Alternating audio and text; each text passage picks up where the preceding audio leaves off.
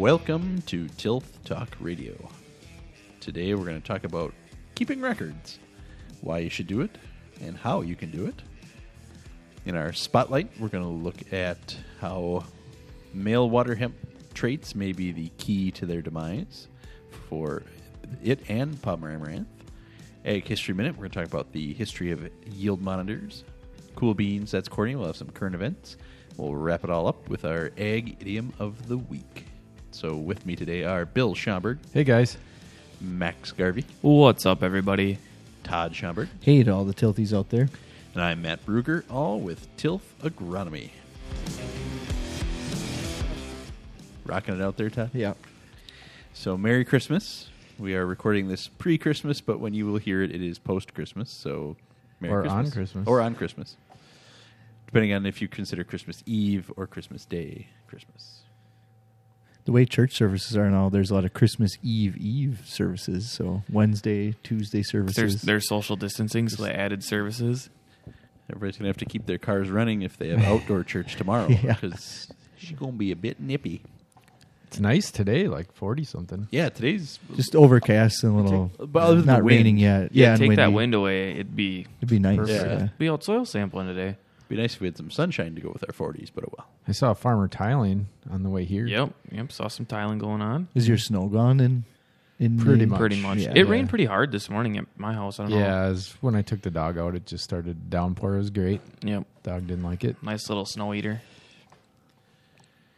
So, We get to see the Axe game that we thought we weren't going to see. yeah, we talked about that a handful of weeks ago about how many years in a row, and it was gone, and now it's back.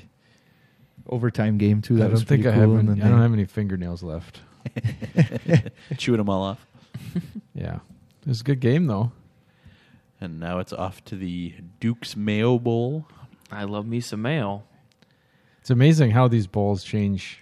What was the Duke's Mayo The Bowl? Belka Bowl. I've never heard of that. And as I either. told Max before we recorded, before that, it was called the Meineke Car Care Bowl. Car Care Bowl. I remember that one. I don't remember. I wonder how long it was the Belks Bowl. Wasn't Belky the guy on Perfect Strangers Yes. back in the TGIF days? That was Belky. Did he have his own Bulky. bowl game? No, not Bucky meets Belky. yes. It'll be interesting because Wake Forest is like 4-4, and they haven't played. I heard since like early November because of COVID. So we they're- should just they're crush rusty. them, or- Well, I don't know. They're like rusty as heck, but they're like speed. They play like a really fast paced game. So So the opposite of us then. pretty much. And the Big Ten just cut back for Ohio State, of course. They're 21-day to 17. Oh, that's a very specific number. Yes. So Jalen Berger should get to play, which is our I mean, running back that we've been waiting for. So it'll help us. It will help us. Oh, cool. Yeah. All right. as a Big Ten fan, I'm glad that they figured that out because the money Yeah. that they will get from being in it props the Big Ten up. As a Badger fan, what the heck? Yeah. What the actual heck? Because, if it was, maybe if it was switched around, they'd do the same thing because No. they'd want us there They're too. going to prop up whoever has the Yeah. best shot. Right. But Yeah. Did you guys ever have Duke's Mayo? No. Can you even get it in stores I around here? have no idea. I've I've never never- even heard of it. I just Amazon Before it. now. We can get a bottle for $10 Oh, there you go. There's our Sweet. next taste test for Yes. Tilt Talk Radio. All Right. the mayos. It's some mayo. during the bowl. You have to eat a jar of Duke's versus delicious Hellman's. mayo. It's Wednesday next week, 10 Is it- a.m., 11 a.m. Does it have real eggs in there? The customer images are not great. They look like it came in the mail, and the top looks like honey, and the bottom looks like mayo. Where it Oh, would- yeah, settled out. Separated? it looks Ooh. like a it. little separation going on. Yeah, a little oil. The mayo is separated and is not usable Well, that's not true. by You just Daniel stir it. February 9th. Yeah. So is it Duke University mayo? Is Yeah. that- do they have I like the don't little think so. Duke symbol on it? Nope. No. Nothing really that fancy. Some What if guy it- named Duke. Wonder if it's like a So- Southern thing, like It's made in Richmond, Virginia. There you go. Yep. All right. Yep. So get your Duke's mayo gear. All the Gatorade bottles have mayo in them. Oh. Oh yeah, they got to just squirt it in their mouth. Can you imagine like you return a punt 100 yards, you're like, oh man, I really need a drink, and just mouthful of mayo. Who is the? I think the better one would be if you miss a tackle. Ooh, he's slippery like Duke's mayo. On the NFL game in the sideline, somebody was drinking that green juice, and they said it was pickle juice. Tyreek Hill. Oh, Yeah. Yeah, he for was the- like, And supposed to it rehydrate. was almost you or like he was whatever, yeah. hiding it too. It Wasn't looked, it? like, it weird. looked like an airplane liquor bottle Yeah. that he was drinking out of, but it was pickle juice. so Yeah. maybe that'll be their trick. The Badgers on the yeah. sidelines, they'll have Pickle Duke's mayo. juice. You know Yeah. how like some of the, I don't know if it's the Rose Bowl, they do a challenge of who can eat the most steak. The most roses. One of the bowls they did that. I wonder Thorns and like all. if they have to do that for this one, like the offensive linemen have to. How much mayo? Yeah, mayo think- eating contest. Ugh. Our big guys can eat more than your big guys. Guaranteed. 100%. The pride of Seymour, John Dietzen, he would Yeah. put it down. Guaranteed. He was pretty pumped after that Axe game, man. Yeah. That meant a lot to him, I bet, to be out last year and then come back. And they looked okay Saturday, but Is he a senior this year? yeah. So he'll Yeah. go to the draft after. He Wow. was like chopping that. He gets a that- free year, though, so he could come back. True. Technically. Yes. Yeah, his eligibility. Yeah, Oh, well, and glad they won. our old buddy Bert is coming back to the Big Ten. Yeah, Brett Bielema. Got sick of all the glory in the NFL. Has to come back to college. Yeah. They said Yeah. Lovie Smith only had his last recruiting class only had 2 guys from Illinois on the whole signing class. Like they cannot keep. So he's replacing Lovie Smith? Yeah, Wow. Yeah. That's interesting. My, how the turntables. Yeah. and he's from Illinois, which I didn't know that. He's Oh, from Bielema Illinois. is? Yeah, Oh. I had from no idea. Illinois, went to Iowa, and then obviously our way. Yep. So they're saying he should have good inroads with the coaches association there, the high school. So Yeah. he might not do too bad actually if he can keep guys in state going to Notre Dame or There's no talent in Chicago, so I don't know what the big deal is. right. I don't know. I mean, Northwestern and Notre Dame seem to get a lot of the Illinois kids. Yeah.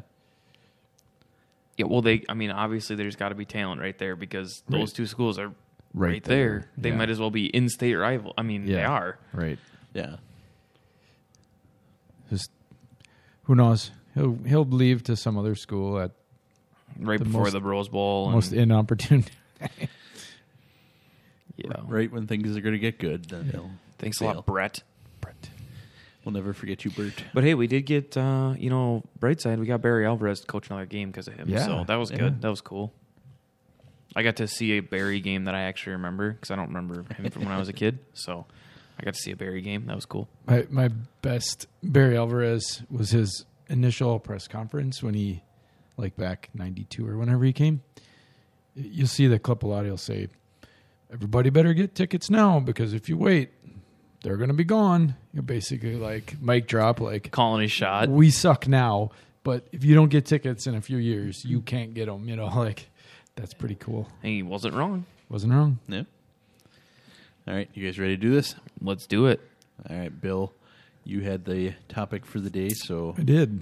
record keeping. Why should we do it? What's up? Why? Well, I thought since last week we talked about risk management, and the week before, remind me again what we talked about.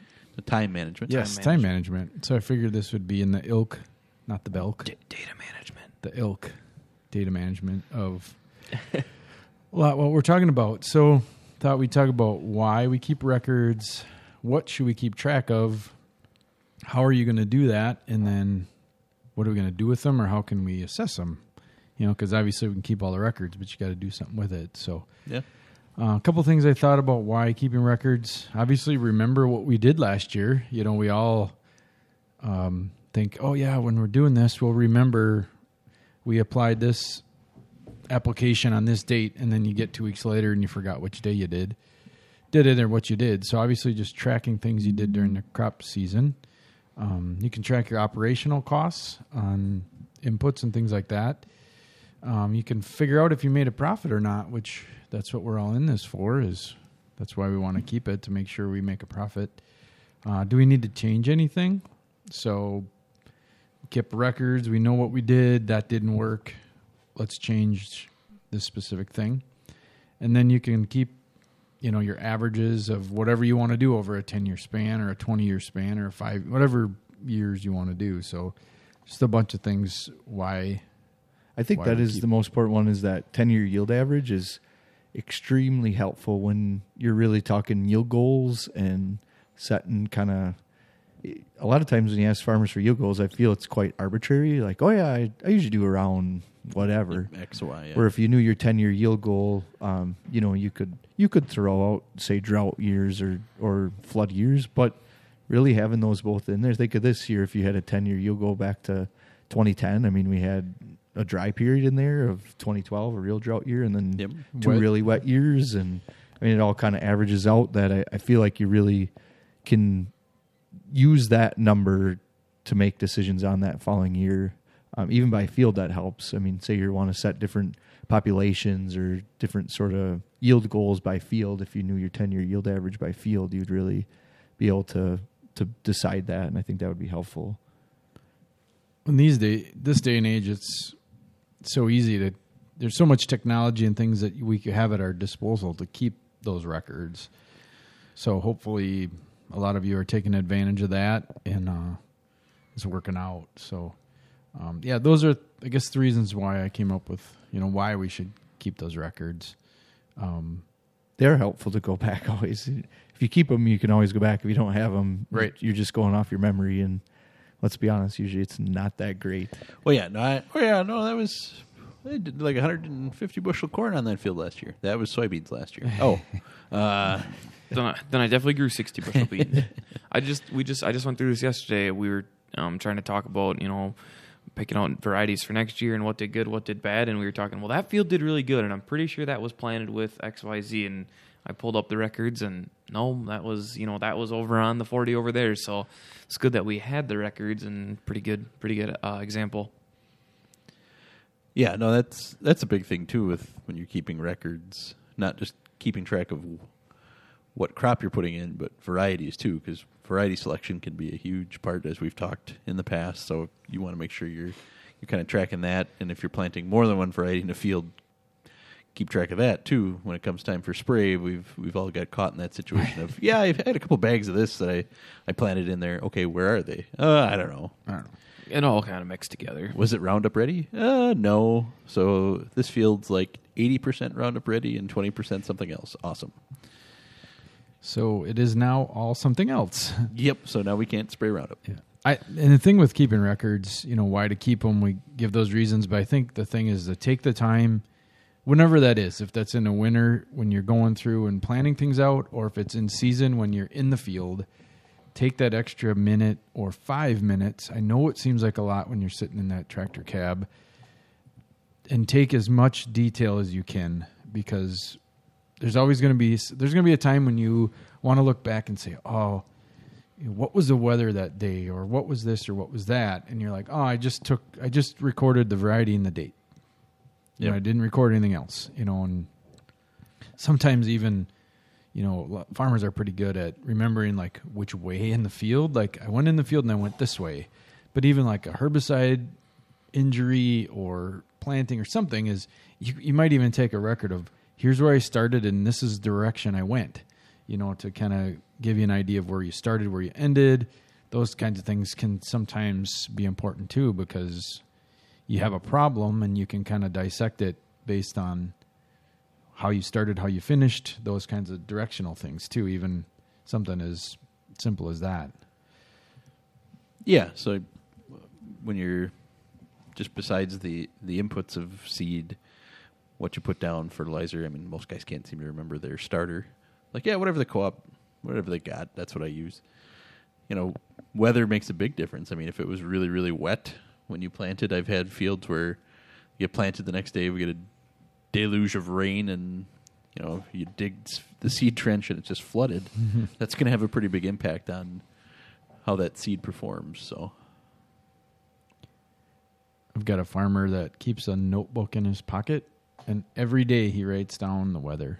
Yeah. He's got like 30 years of just like, what is he writing down? Like high and low. Yeah, he writes down high, low. If it rained, what was like? Was it sunny today? Was it windy? Was it cloudy? Just general like weatherman type stuff. But he could go back to 1985, and he'd have on December 23rd, 1985, what it was. Yeah, my wife's stepdad does that too. I don't know how many years he's gone on, but he does that every day when It records the weather. Kinda Never cool. know when that information's going to come in handy. Well, when you think about it, you can look at your weather history, but it's all tied to a weather station a lot of times at an airport. So if I'm 50 miles from the airport, what their weather was isn't necessarily exactly the same as what No. I had. Temperatures, yeah, that's probably going to be the same, but precipitation, all that other stuff Yep. is going to change quite a bit. I believe it was Pete Petoniak was talking about this. How I think it was about 50 years ago. The airport was in a different spot Sure. in Austin Straubel, Green Bay's airport. So if you go back, some of that old weather stuff really isn't the same as the more recent because they moved Move the where location. where they were because they just showed like, oh, it was that much colder, I think, in those say 50 years before, but it was closer to the lake or something like that. So Matt, you're right in a lot of ways that a lot of times we look at historic weather from the airport weather stations that NOAA has, and that isn't always the best to look at. Yeah. So what should we keep track of? I've got a list here, no particular order, and I'm sure I missed some things. There's oodles of things, but things I've got here is crop inputs. Those are the easy ones, right? Like seed, what you paid for the seed, who you bought it from, what variety, of course, maybe seed size. Maybe you want to keep track of seed size so you can monitor plantability. Crop protection, whether that's fungicide, insecticide, and herbicide, obviously, are the big three. So keep track of what you spray to protect your crops once you got them in the ground, and then fertilizer. Keep track of what analysis you're spreading and application rates and times, and did you incorporate? Did you not? Did you use an inhibitor? Did you not? Those kinds of things are important. Weather, we just talked about that. Temperature, rainfall. I don't know how. GDUs would fit in there as Yeah. well. So Yep. just, some of these end of the season ones are nice of like, I planted this date, harvested around this date. We had 2,200 GDUs, and that can vary year to year then, and you can see differences that way. How many times do we sit down with seed folks and they're like, yeah, this is a 95 day, but it really acts like a 97 day. Or, You or when you see one that's a 106-day silage variety and a 100-day grain variety, and you're like, wait a second. Right. So, maybe that, Todd, doing the GDUs, kind of I- you can match up your varieties with. Right. If you had What your we 10, actually get. 10-year GDU average again, you Right. could Yep. say, yep, I get 2,200 GDUs. I'm going to plant This, a 95-day. Well, and even day length, they're kind of arbitrary to GDUs. So then you could really use the GDU to black layer to decide. yeah, because depending on the company, your relative maturity may differ in your GDUs just because it seems like everybody's got a variety that, this is a 94 day, but it acts like a 98 day. Yeah. And I think it's to either direction from what it's actually listed at. So it could, that's a 5-day span. That's something that makes a difference. So you want to, if I told you 90-day corn, 95-day corn, those are two completely different products. Yeah, when it gets to October, it makes a big difference. Yeah.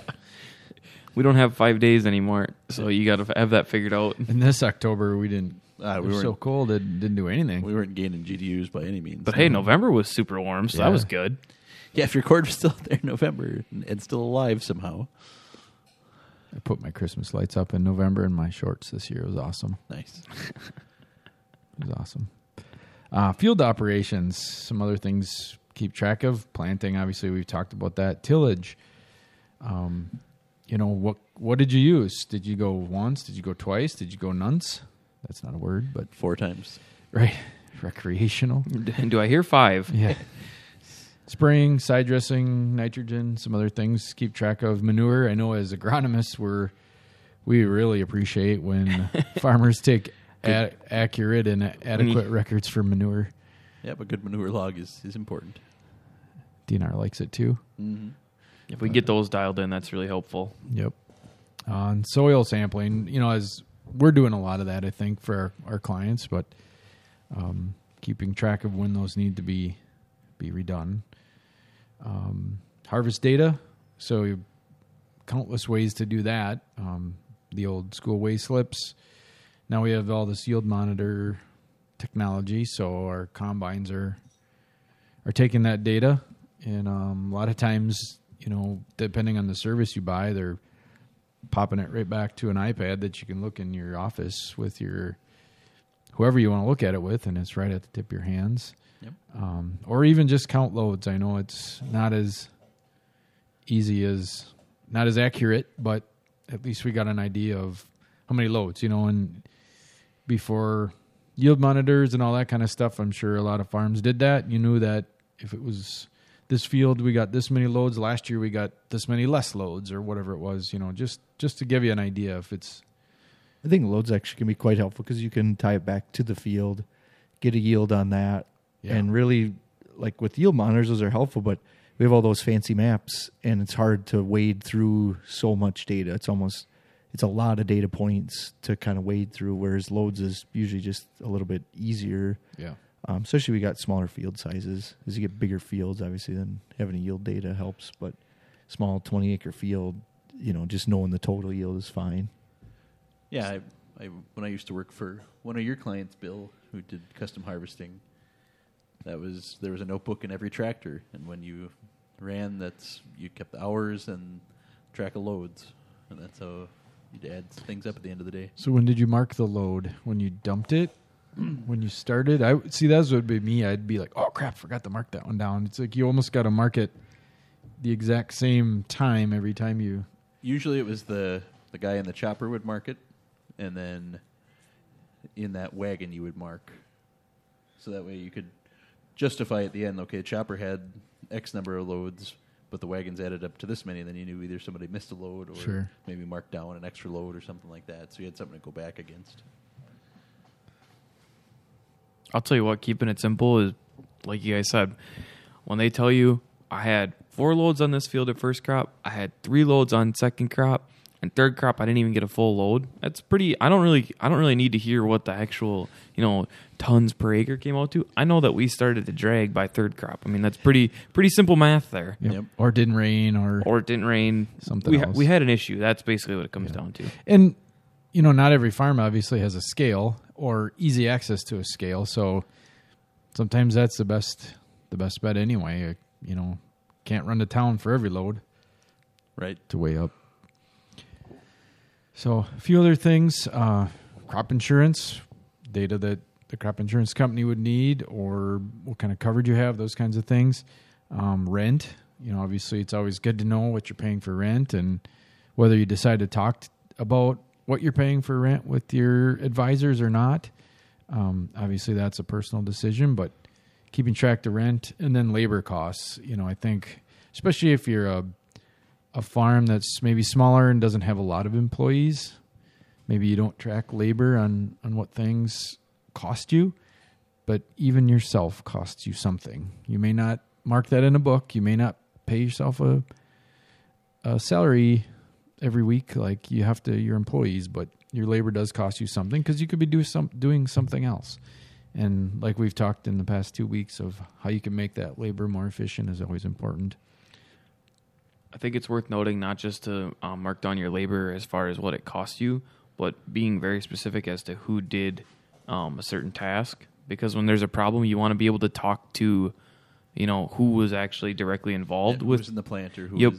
Hey, something went wrong with the planter. Well, it doesn't do you any good to talk to Bob when Joe was the one planting. Yeah. So keeping track of who did what job is, to me anyway, going back and trying to track stuff down. That's a pretty big step we can take to help ourselves out. Totally unrelated, but Todd can agree with me here. Is the FFA alumni puts an auction on every year, and we have hundreds of thousands of items that go through the auction, and we get to the back end and we're reconciling the books, and we're like, I don't know what this is or that is, and well, yeah, but Jim was the one that watched it go out the yard, or Jim was the one that was the auctioneer, whatever. Just he was the one that did it, and he can remember that was it's marked down as some type of a welder, but it was actually something else. You know what I mean? Like going to the person that did the work, they're going to remember most likely what they did. And you guys do run a 3-ring circus over there at that event. That is checking those books at the end of the day has got to be quite the job. Box of crap. Yeah, usually, a lot of those. A lot of this, and a lot of dusty stuff. Yes. Okay. But it's funny because you can go back to the person that maybe saw that load go out the gate, and they can say like, yep, that was on the truck, that was on the truck, that was on the truck. And the same with if you got 10 employees, go to that one employee that feeds all day long. They're going to know that the feed bin broke for whatever reason, so things like that. And then I think for me, sitting back as an agronomist, trying to think about things that would help me when we come to our accounts every year and talk about how we could change things or what went right, what went wrong for the year, is just general observations when you're in the combine or when you're chopper, like weed escapes. Was there a certain part of the field that was particularly bad this year? Maybe that part of the field is always bad. Was it a certain weed? Those kinds of things. Lodged corn, whether it was animal damage or whatever, or maybe it was a big windstorm, but those kinds of things also can help, because when you're in that chopper or that combine, you're across every stinking inch, so you're going to see everything. Animal damage, insect damage, those kinds of things help. And then maybe compaction. Maybe there's a pattern you see sitting in that seed in the combine that you can say, yep, this is compaction and here's how it went. Take those notes when you're in the combine because it's fresh in your mind. I know I had a farmer I was talking to the other day, and he's like, yeah, my corn yielded okay. And I was waiting for the, like, what did we do wrong or whatever? And then he's like, but I had a lot of drown outs. It's like, well, yeah, that'll knock it down, and we can't can't just fertilize drown outs more because they're dead. So, keeping track of that kind of things helps you remember, like, oh, my yields were crappy, but it was because of this. 6% of the field was gone, right? Right, yeah. And this year was like there or it was gone. It wasn't like some years we just get, that was crappier stunted corn. Or Yeah. It was feast or famine. Yeah. The stuff that made it seemed like it did all right, but that stuff that went out early, that was dead. It was gone. Yeah, I think on that, having a yearly recap. So just, one page thing where you do like Matt said, and maybe you write down, things that you could remember at the end of the year and just recap it. So 10 years from now, you could what happened in 2020 again, and look back and have that recap. So Bill, what's a good way to keep these records? Yeah, there's a lot of ways, but I think 3 main things that I came up with that I've seen done. Old school, paper, notebook, binder, whatever, write it down, right? Put it in the tractor cab, it's dirty, but it's there. And if you don't lose it or get it wet or whatever, it's going to be there for you. Yeah, you're not going to... It's not going to crash. Right. You're not going to forget your password? No. Yeah, shoot. Is it this way? Is it open this way? Yeah. So, I know a lot of guys do that, just a simple notebook. And I've done that too for clients, like made up spreading log books with restriction maps and a spot to record their manure applications and things like that. So that's still the easiest, cost-effective way to do it. We've also used note-taking apps on your phone. Now everything is going digital on your phone. I've used Evernote, or I know Microsoft has a OneNote, and those are kind of apps or software that you can look at in multiple platforms. So, Yep. If you have multiple employees, they all can put Evernote on their phone, and you can take a note and you can sync it, and then all the employees can see it, or the manager can see it. So those work decently well. So you can sync across devices, and you can use tablets or your phone. And then, of course, there's the proprietary software. No particular order, just things like John Deere Operations Center. I know FarmWorks has a program, Climate, those kind of fee-based systems where you pay a fee and you have lots of different record-keeping software at your hands.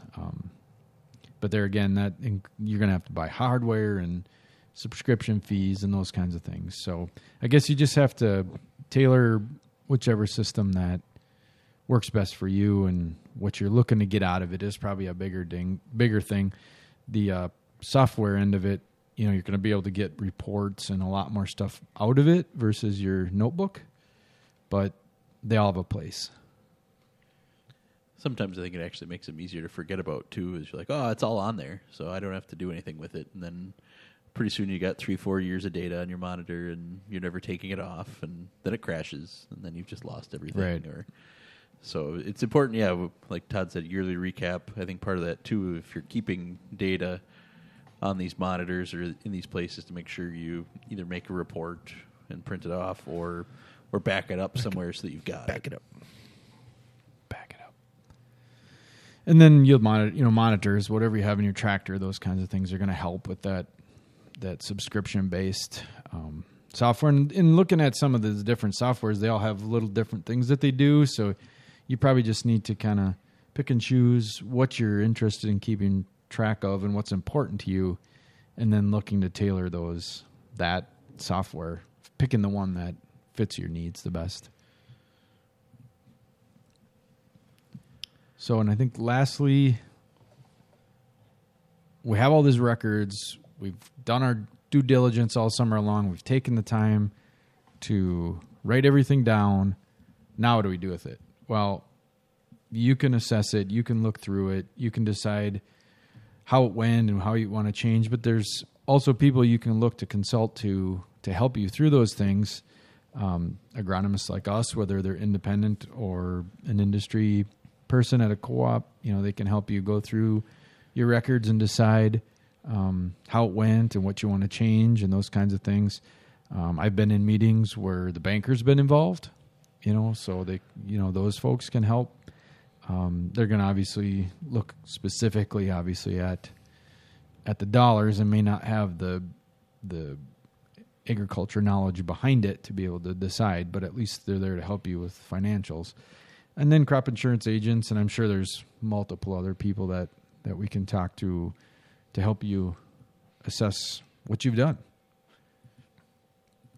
Yeah, I think it's important to realize, too, that your financial stuff, that's probably for the banker. You can split this out into different things as you're meeting with, different groups, your chemical reports and that kind of stuff that your agronomist and your, if you're working with a co-op.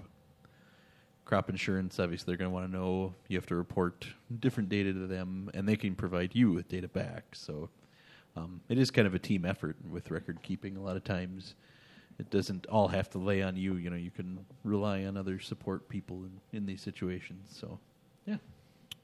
Yeah. I mean, like I said, I've been in lots of meetings with, a ag financial advisor or an ag, just the banker and the veterinarian and those kind of people, nutritionists. So sometimes you're right, Matt. It does take a group. I got one more little tidbit to add that I've been trying to be more cognizant of is when we make a decision over the phone or talking in person, get it on paper somewhere right away so that there's a trail to every decision that's made. Mm-hmm. So if I talk to the farm and then I talk to the guy at the co-op and we agree that we're going to spread X amount of pounds of potash, I'm going to make sure that I still send, even though the co-op already knows, I'm going to still send another email that says, this is the decision, this is how we made it, and this is what we got to do. Yeah. So that way, if there's any questions, it's not just, we talked that one day, remember at the gas station we talked? No, we have the actual conversation saved. Makes sense. Yeah, so there you go. Make sure you're keeping records, and no matter how you keep them, whether it's with a monitor or on paper or through some other type of note-taking device, keep good records, as much detail as you can, and make sure you back it up. So now we'll move on to our spotlight for today.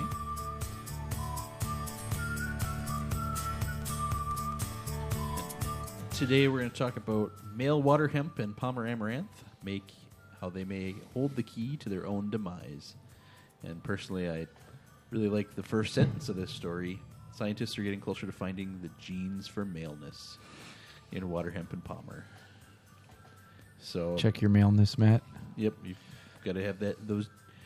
In this case, we want more men out in the field, and the sole reason is because they can't reproduce with each other. So finding those genetic markers for male plants and getting the plants to produce more male plants would help us greatly in lowering the amount of seed we see out of the plants over time. So if they knew which genes they could control and make those proliferate within the population, every plant in the field would be male after a few generations, and theoretically, we would see a population crash, says Pat Trinnell of University of Illinois, weed scientist and lead author in a study in New Phytologist.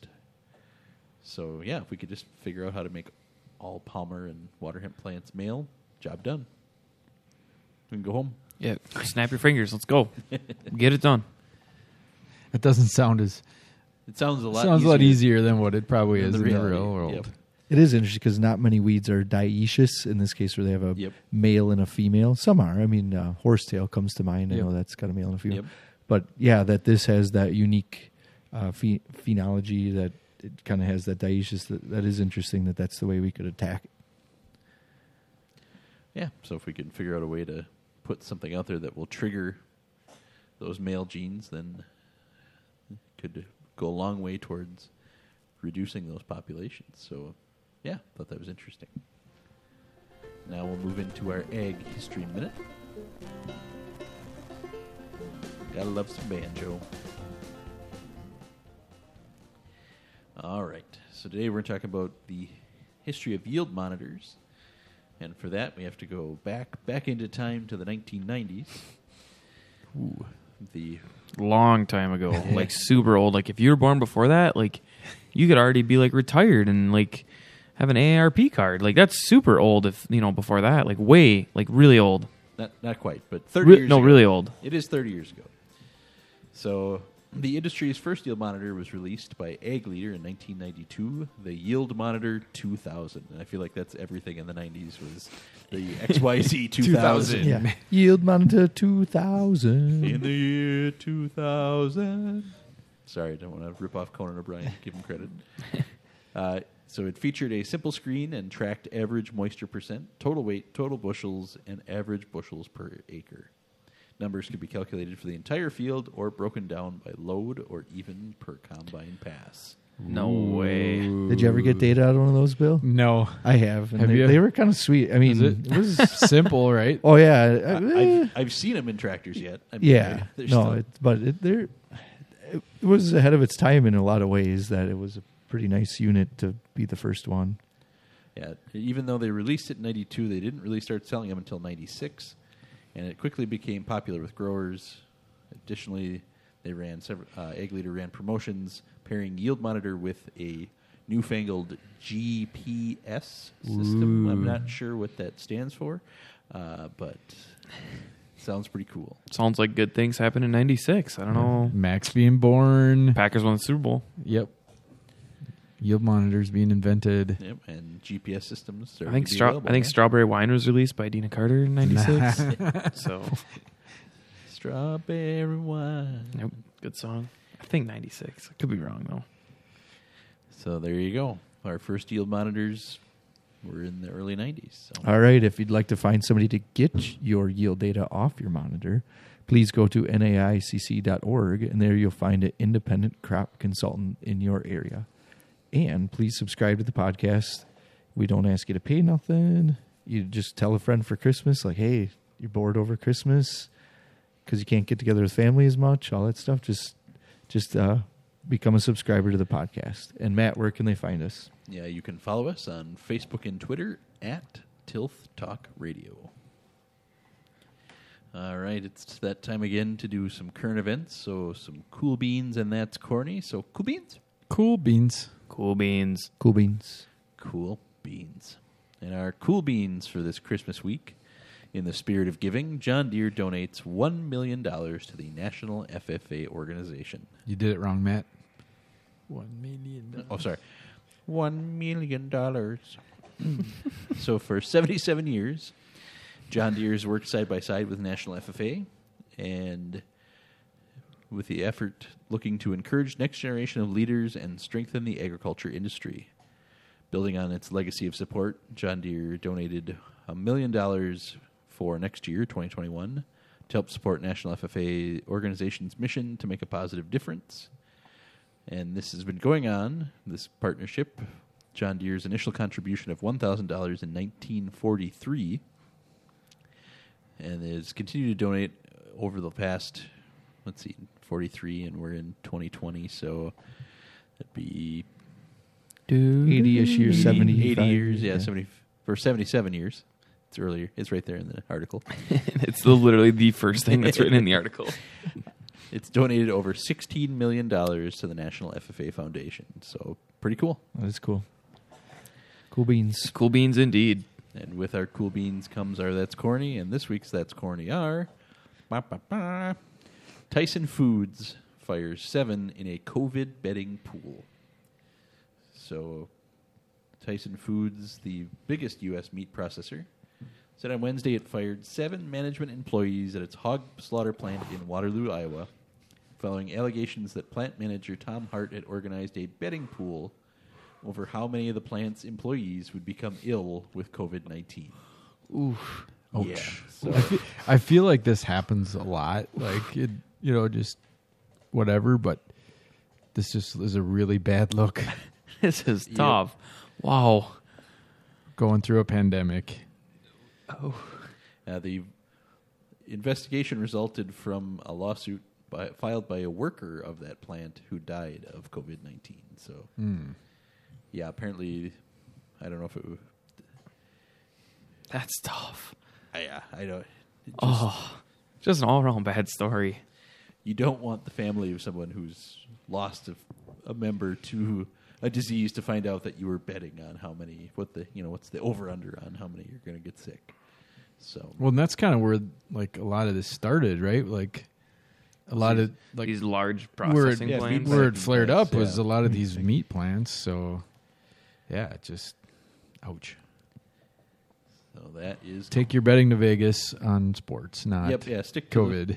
Stick to sports. Stick to, basketball, football, national anthem links, any kind of stuff you want at Super Bowls, Prop bets. prop bets. Big prop bet guy. Yeah. I like looking at the props. What's your favorite I mean, one? we can't bet in Wisconsin, so obviously I can't do anything about it. But I like looking at the props. I like the number of field goals in prime time for a week. Really? That's a good one. I like that one. I like the weird ones, like the really weird ones. There's one called by Barstool Sports. They call it the Hanson, and it's an over for the entire slate of games from Thursday through Sunday, or through Monday night. So you're watching the over Like for total scores? Total score. total score Of over, all the games. all the games. Yeah, Wow. Wow. that's a fun one to cheer for because you're cheering for points, Yeah. no Right. matter what. So Mine is over under on the national anthem at the Super Bowl. that is a good one. Yeah, it makes you wonder if the singers check that right before they go out there and be like, "Oh yeah, I'm gonna screw some people over this year. See where the people's money's at. See how long I can hold that note." Really hold out that brave, at the end. Just let that slide. All right, Crazy. now let's wrap her up today with some Ag Idiom of the Week. So, what do you got there, Bill? Born in a barn. What, were you born in a barn? Yes, pretty much. I feel like I say that every day in my household, whether that's like the door, Yep. or lights. I don't know if your kids, my kids do not turn lights out, and it just drives me bananas. I know electricity's not that expensive, but Put all LEDs in your house. Just yeah, solve it. I No. guess so. So after you yell at them about, wasting electricity, you tell them to get off your lawn too, old man, or what the heck? Darn. Fast forward 10 years, Max, you'll be in the same boat. These gosh dang kids and their newfangled things that they Bill's can leave just the out lights watching on. the meter just Yeah, rips the and meter. Well, now it's just digital, yelling so at it just keeps... just yelling at going. him. Yeah, when his lawn was new, yes, he was yelling at the kid. Get off my lawn. I do, yes. So originally used to say you left the door open, based on the fact that barn doors were left open by farmers to let animals in or out, which I thought was interesting. Usually we think about you leave the door open to let the animals out, but of course, if they're on pasture, you may leave it open to let them in. Yep. There was two things that got my dad out of bed, and I probably said this before, but one was the fire alarm on the barn, if there was a fire. The other one was if someone said the cows were out. So we were never born in the barn because we did not want those cows out. I think I think about when my grandma and grandpa were still farming, and it was a stone cold fact you did not leave the barn door open. Grandma was on that. So the whole born in the barn thing, that didn't fly with us. No. It was like that barn door better be closed. Be closed. interestingly, Good advice in farming and also for your pants. Make sure you keep, Keep that barn door closed. more recently, this idiom has been used a little more derogatory, which I found interesting. Has been used to simply indicate that a person is ignorant or uneducated, as if they were brought up on a farm, which obviously we all know that farmers are not either of those things. But that was more of a in the urban dictionary. So kind of, yeah. So it's really cold outside. You left the door open. Were you born in a barn, Max? I was not. No. So there you go. All right. That'll do it for this week. Thanks for being here, guys. Thanks for having us, Matt. So we talked about record keeping, why to keep them, what you should keep track of, and how you can keep track of them. In our spotlight, we looked at scientists studying male water hemp genes and Pomeranthe genes to hopefully help eradicate that pest. History Minute, we talked about the history of egg leader yield monitors, the first one to be released in the 90s. Cool Beans, That's Corny. John Deere had our Cool Beans with a $1 million donation to National FFA. Our That's Corny was the COVID betting pool at Tyson Foods. And we finished it up with Egg idiom, born in a barn. So thanks for listening, and as always, happy farming.